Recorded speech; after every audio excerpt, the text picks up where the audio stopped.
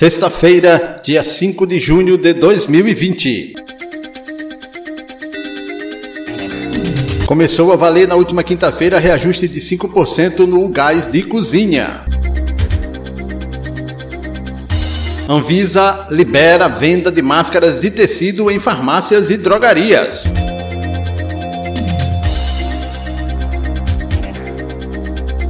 Quinta parcela do PNAD já está disponível para estados e municípios.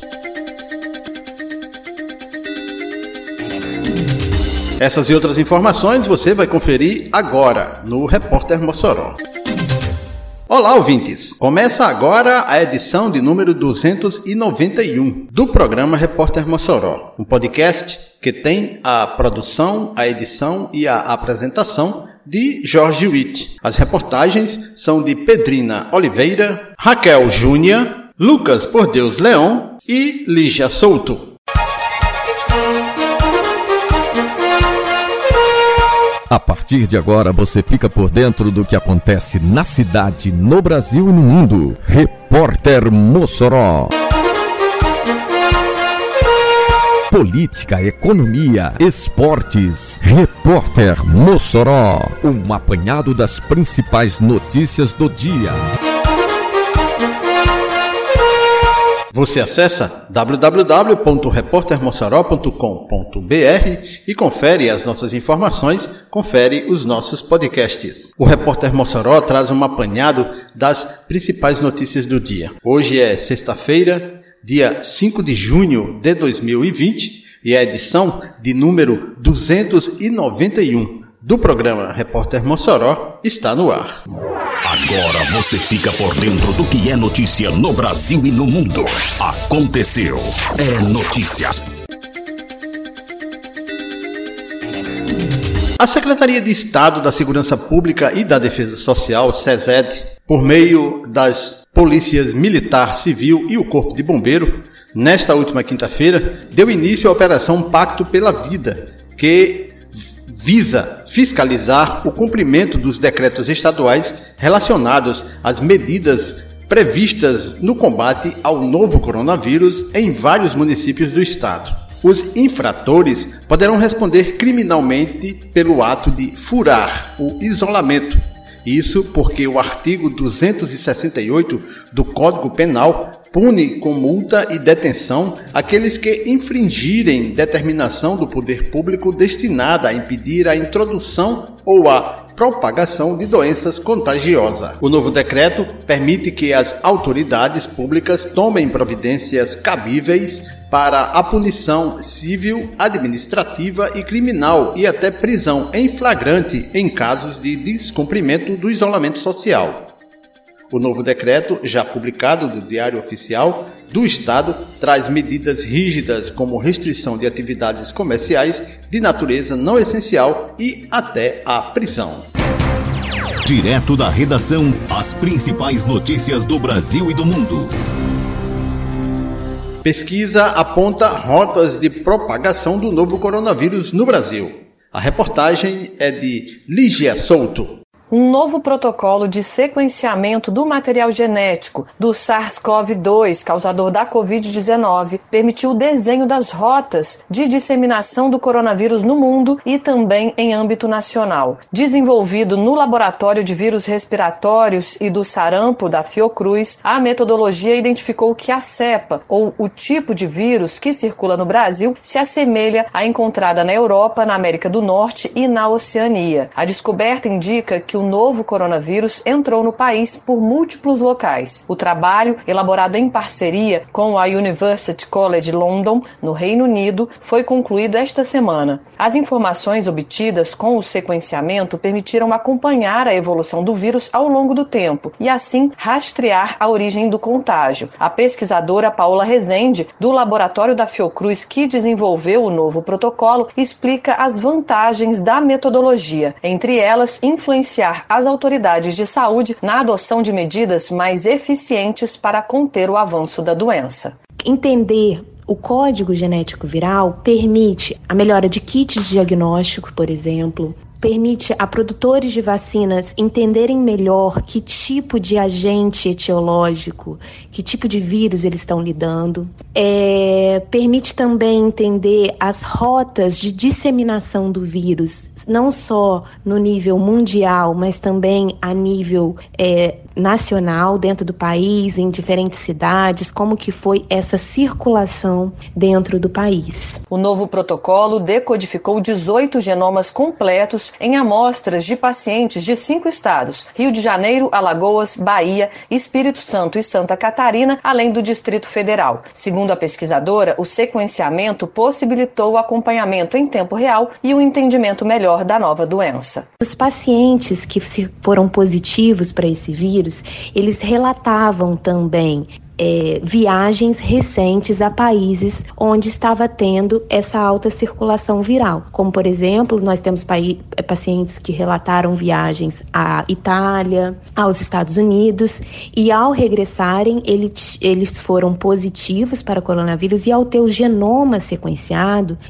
o código genético viral, quando comparado às sequências dos Estados Unidos e de outras localidades do mundo, permitiu a gente não só confirmar epidemiologicamente, mas também no âmbito molecular, essa possível rota de transmissão do vírus. Ainda de acordo com Paola Rezende, o novo protocolo é mais rápido e tem menor custo. O método desenvolvido na Fiocruz utiliza fragmentos longos do material genético, o que reduz as possibilidades de falhas e permite sequenciar o genoma completo a partir de amostras retiradas de pacientes sem a necessidade de isolar o vírus. Além disso, ele é capaz de sequenciar até 96 genomas ao mesmo tempo. O protocolo foi validado para 3 plataformas de sequenciamento genético e compartilhado para acesso da comunidade científica mundial. Da Rádio Nacional no Rio de Janeiro, Lígia Souto. Direto da redação, as principais notícias do Brasil e do mundo. Deputados aprovam um texto base da proposta que permite realização de sorteios por TVs e rádios. A reportagem é de Lucas Por Deus Leão. A maioria da Câmara dos Deputados foi favorável ao texto base que permite a realização de sorteios de prêmios, vale-brindes ou concursos a título de propaganda por emissoras de televisão ou rádio de todo o país ou por organizações da sociedade civil. Ainda faltam votar os destaques que podem alterar o texto.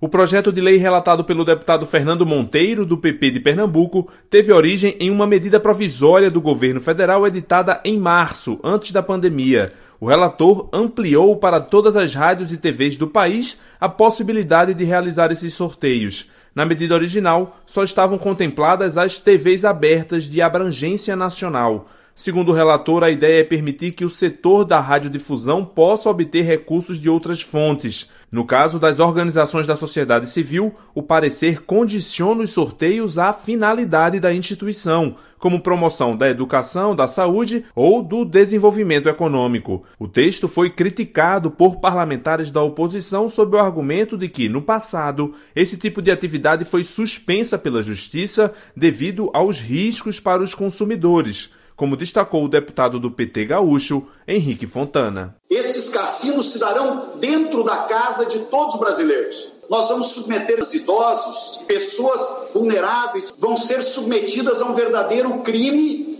contra a economia popular, presidente. As pessoas vão ser levadas ao hiperendividamento. As pessoas vão ser levadas a todas as consequências que este tipo de jogo e de sorteios tem. Já os favoráveis afirmaram que a medida deve estimular a economia. O deputado Marcelo Ramos, do PL do Amazonas, opinou que o texto do relator tem travas que dão segurança aos consumidores. Está muito claro uma série de travas antes inexistentes em relação a sorteios. Proteção de crianças e adolescentes, proteção baseada nas regras de defesa do consumidor. Então, são sorteios que vão gerar uma nova modalidade de renda, mas com travas que garantem proteção, principalmente de crianças e adolescentes e do consumidor. O texto aprovado proíbe os jogos de azar e bingos e restringe a participação nos sorteios aos maiores de 18 anos. Será exigido ainda o cadastro prévio do participante e o Ministério da Economia deverá regular os sorteios. Está dispensada a autorização, porém, dos prêmios de até R$10 mil por mês. Da Rádio Nacional em Brasília, Lucas Por Deus Leão. Notícia, informação, credibilidade. É você sempre bem informado. Fique por dentro. Fique por dentro. A Petrobras informou que vai reajustar em 5% o preço médio do gás liquefeito de petróleo, o GLP, vendido pela companhia às distribuidoras a partir desta quinta-feira que passou. Com isso, o preço médio da Petrobras será equivalente a R$ 24,08 por botijão de 13 quilos.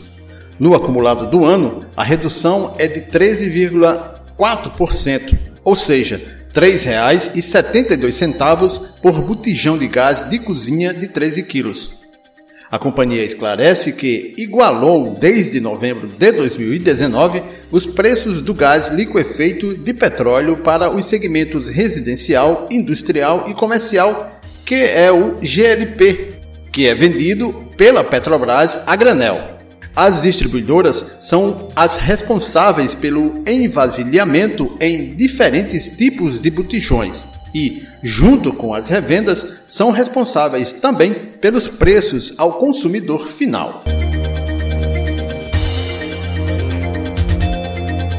Cerca de 4,6 milhões de endividados no Brasil devem a instituições financeiras mais do que podem pagar.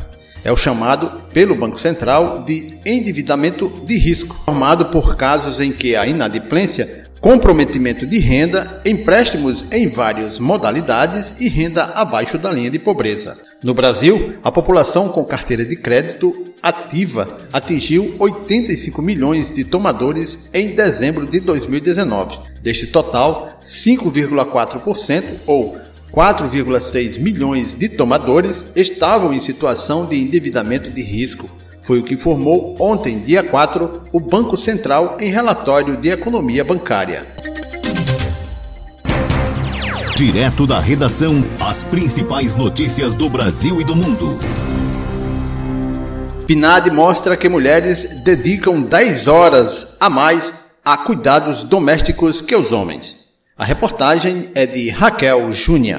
Mais de 10 horas. Essa continua sendo a quantidade de tempo que diferencia a dedicação de mulheres e homens aos afazeres e cuidados domésticos no Brasil. Cabe a elas a maior jornada. Os dados que continuam evidenciando a grande desigualdade entre os gêneros nesse tipo de tarefa, mesmo antes da pandemia do coronavírus, estão no suplemento Outras Formas de Trabalho, da Pesquisa Nacional por Amostra de Domicílio Contínua, a PNAD Contínua 2019, divulgada nesta quinta-feira pelo IBGE. A pesquisa mostra, no entanto, que a participação dos homens nos afazeres domésticos é crescente. A taxa subiu 6,7 ponto percentual entre 2016 e 2019, período em que a taxa de homens que realizavam essas tarefas subiu de 71,9% para 78,6%. Mesmo assim, as mulheres não só continuaram sendo as que mais se dedicam a esses trabalhos,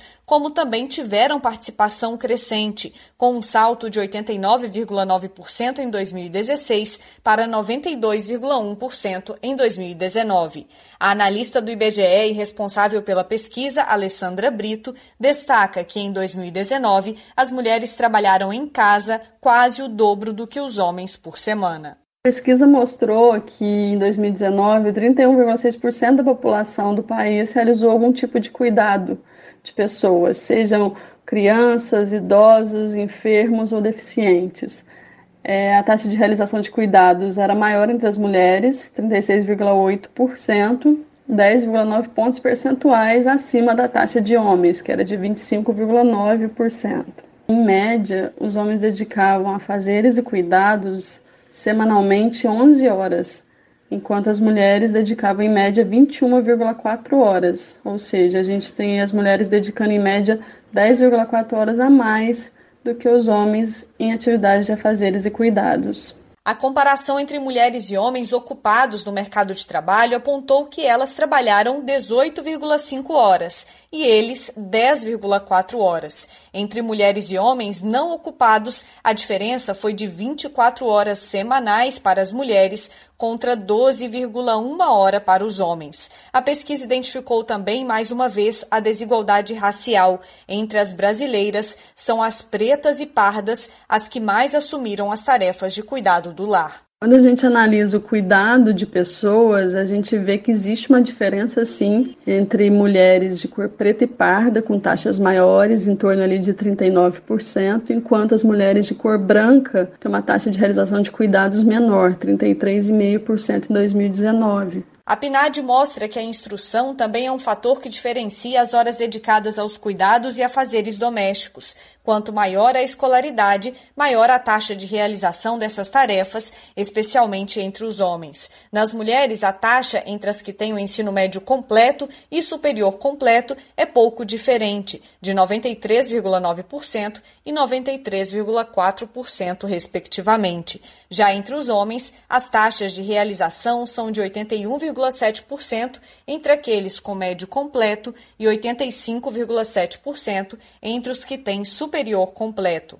O suplemento do IBGE traz ainda informações sobre quem são as pessoas que estão sendo cuidadas nos domicílios. O número de familiares que se dedicavam a cuidados de indivíduos de 60 anos ou mais saltou de 3.700.000 em 2016 para 5.100.000 pessoas em 2019. Ao mesmo tempo, diminuiu a quantidade daqueles que cuidam de crianças de até 5 anos, como detalha Alessandra Brito. De 2018 para 2019, aumentou o cuidado de idosos, chegando a 10,5% das pessoas que realizaram cuidados o fizeram para pessoas de 60 anos ou mais de idade. E a única faixa que houve redução no período foi o cuidado de crianças de 0 a 5 anos, que ficou em 49,2% das pessoas que realizaram algum tipo de cuidado. A pesquisa aponta que o percentual de pessoas que cuidam de idosos foi maior em estados do Nordeste. No Sul e Sudeste se destacaram também o Rio de Janeiro e o Rio Grande do Sul, entre aqueles com maior percentual de cuidados de idosos. O Nordeste também apresentou a menor taxa de realização de afazeres domésticos entre os homens, 69,2%, enquanto entre as mulheres a taxa foi de 90,2%. Uma diferença de 21 pontos percentuais. Da Rádio Nacional no Rio de Janeiro, Raquel Júnior. O Legislativo moçoroense decidiu suspender o recesso parlamentar de meio do ano em 2020, entre 19 e 2 de agosto, também por causa da pandemia. A resolução de autoria do vereador Petras, do DEM, a suspensão foi votada na última terça-feira, dia 2, em sessão virtual. Com a suspensão, a Casa manterá em alta a agenda parlamentar. O recesso já fora reduzido em 2019. Diminuímos a pausa no meio do ano e final de ano e acrescentamos 38 dias úteis ao plenário. Com a suspensão em julho de 2020, será 53 dias a mais para sessões, calcula a presidente da Casa, Isabel Montenegro, do MDB. Até lá, estão mantidas as sessões por sistema de deliberação remota, as reuniões de comissões também por videoconferência. A Caixa Econômica Federal liberou nesta quinta-feira, dia 4, as transferências e os saques em dinheiro da segunda parcela do auxílio emergencial depositado em poupança social digital do banco para 2,7 milhões de beneficiários nascidos em maio.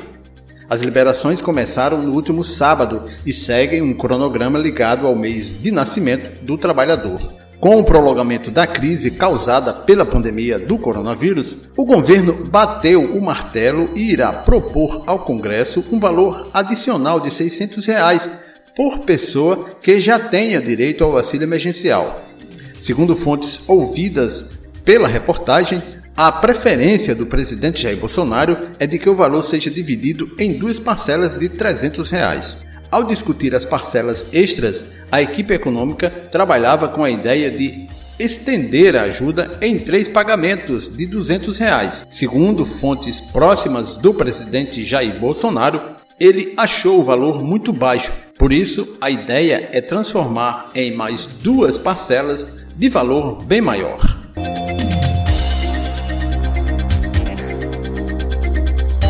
A venda de máscaras de proteção de uso não profissional, as chamadas máscaras de tecido, podem ser comercializadas em farmácias e drogarias, de acordo com a Agência de Saúde e Vigilância Anvisa. A medida visa facilitar o acesso da população ao produto, reforçando o enfrentamento da pandemia provocada pelo novo coronavírus.